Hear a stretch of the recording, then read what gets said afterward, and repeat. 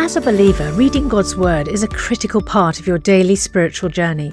And because it's so important, we've created a unique new resource to help you immerse yourself in biblical truth and open your eyes to all God's Word has for you.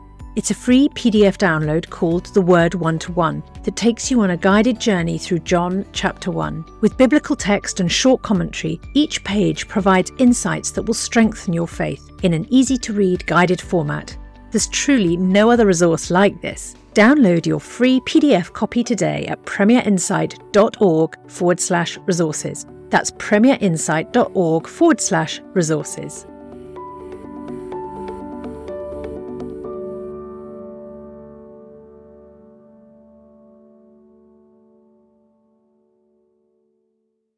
Bringing the Word to life. The Bible in a year. Father God, help us today to really hear your word. Help us to learn from it and to treasure the words in our hearts. Amen. Romans chapter 2. You, therefore, have no excuse, you who pass judgment on someone else. For at whatever point you judge another, you are condemning yourself, because you who pass judgment do the same things. Now we know that God's judgment against those who do such things is based on truth. So when you, a mere human being, pass judgment on them and yet do the same things, do you think you will escape God's judgment? Or do you show contempt for the riches of his kindness, forbearance, and patience, not realizing that God's kindness is intended to lead you to repentance? But because of your stubbornness and your unrepentant heart, you are storing up wrath against yourself for the day of God's wrath, when his righteous judgment will be revealed.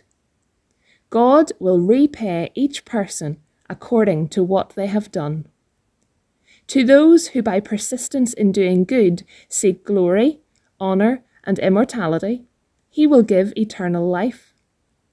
But for those who are self-seeking and who reject the truth and follow evil, there will be wrath and anger.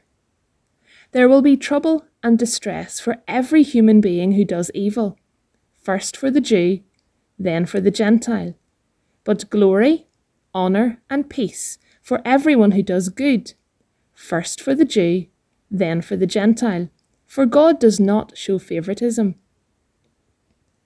All who sin apart from the law will also perish apart from the law, and all who sin under the law will be judged by the law. For it is not those who hear the law who are righteous in God's sight, but it is those who obey the law who will be declared righteous. Indeed, when Gentiles, who do not have the law, do by nature things required by the law, they are a law for themselves, even though they do not have the law. They show that the requirements of the law are written on their hearts, their consciences also bearing witness, and their thoughts sometimes accusing them, and at other times even defending them. This will take place on the day when God judges people's secrets through Jesus Christ, as my gospel declares. Now you, if you call yourself a Jew, if you rely on the law and boast in God, if you know his will and approve of what is superior because you are instructed by the law, if you are convinced that you are a guide for the blind, a light for those who are in the dark, an instructor of the foolish, a teacher of little children, because you have in the law the embodiment of knowledge and truth. You then, who teach others, do you not teach yourself? You who preach against stealing, do you steal? You who say that people should not commit adultery, do you commit adultery? You who abhor idols, do you rob temples? You who boast in the law, do you dishonour God by breaking the law? As it is written, God's name is blasphemed among the Gentiles because of you. Circumcision has value if you observe the law. But if you break the law, You have become as though you had not been circumcised. So then, if those who are not circumcised keep the law's requirements, will they not be regarded as though they were circumcised? The one who is not circumcised physically and yet obeys the law will condemn you who, even though you have the written code on circumcision, are a lawbreaker. A person is not a Jew who is one only outwardly, nor is circumcision merely outward and physical. No, a person is a Jew who is one inwardly, and circumcision is circumcision of the heart, by the Spirit, not by the written code. Such a person's praise is not from other people, but from God. Job chapter 31. I made a covenant with my eyes to not look lustfully at a young woman. For what is our lot from God above, our heritage from the Almighty on high? Is it not ruin for the wicked, disaster for those who do wrong? Does he not see my ways and count my every step?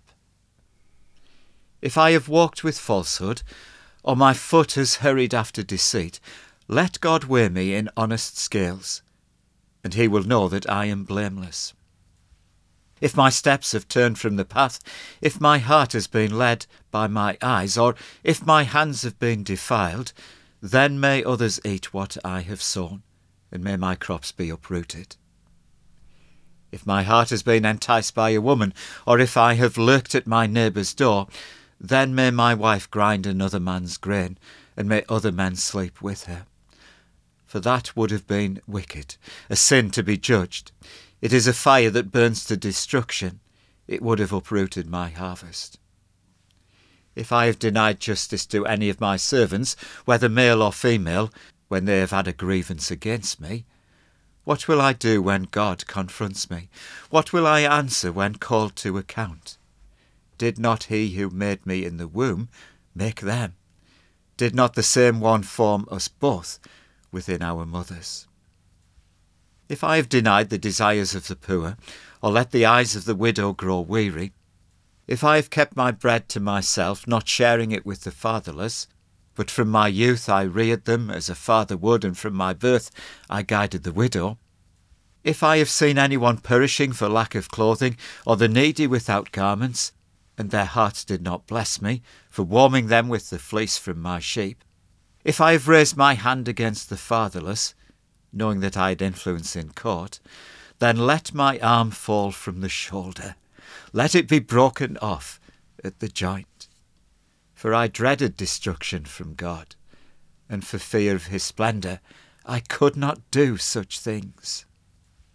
If I've put my trust in gold, or said to pure gold, you are my security, if I have rejoiced over my great wealth, the fortune my hands had gained, if I have regarded the sun in its radiance, or the moon moving in splendour, so that my heart was secretly enticed, and my hand offered them a kiss of homage, then these would be sins to be judged, for I would have been unfaithful to God on high. If I have rejoiced at my enemy's misfortune, or gloated over the trouble that came to him, I have not allowed my mouth to sin by invoking a curse against their life. If those of my household have never said, who has not been filled with Job's meat?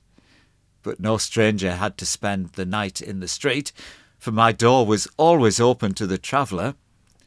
If I have concealed my sin, as people do by hiding my guilt in my heart, because I so feared the crowd and so dreaded the contempt of the clans, that I kept silent and would not go outside. Oh, that I had someone to hear me! I sign now my defence. Let the Almighty answer me. Let my accuser put his indictment in writing. Surely I would wear it on my shoulder. I would put it on like a crown. I would give him an account of my every step. I would present it to him as a ruler.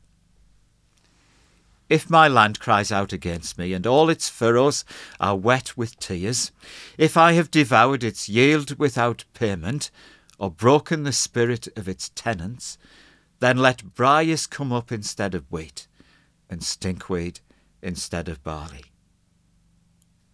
The words of Job are ended. Father God, we come in this moment and thank you for your amazing love. You are all compassion, pure, unbounded love you are. Visit me with your salvation. Enter every trembling heart. Amen.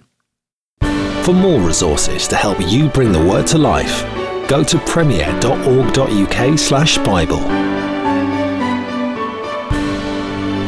This reading has been taken from the NIV Bible Biblica and is published by Hodder and Stoughton.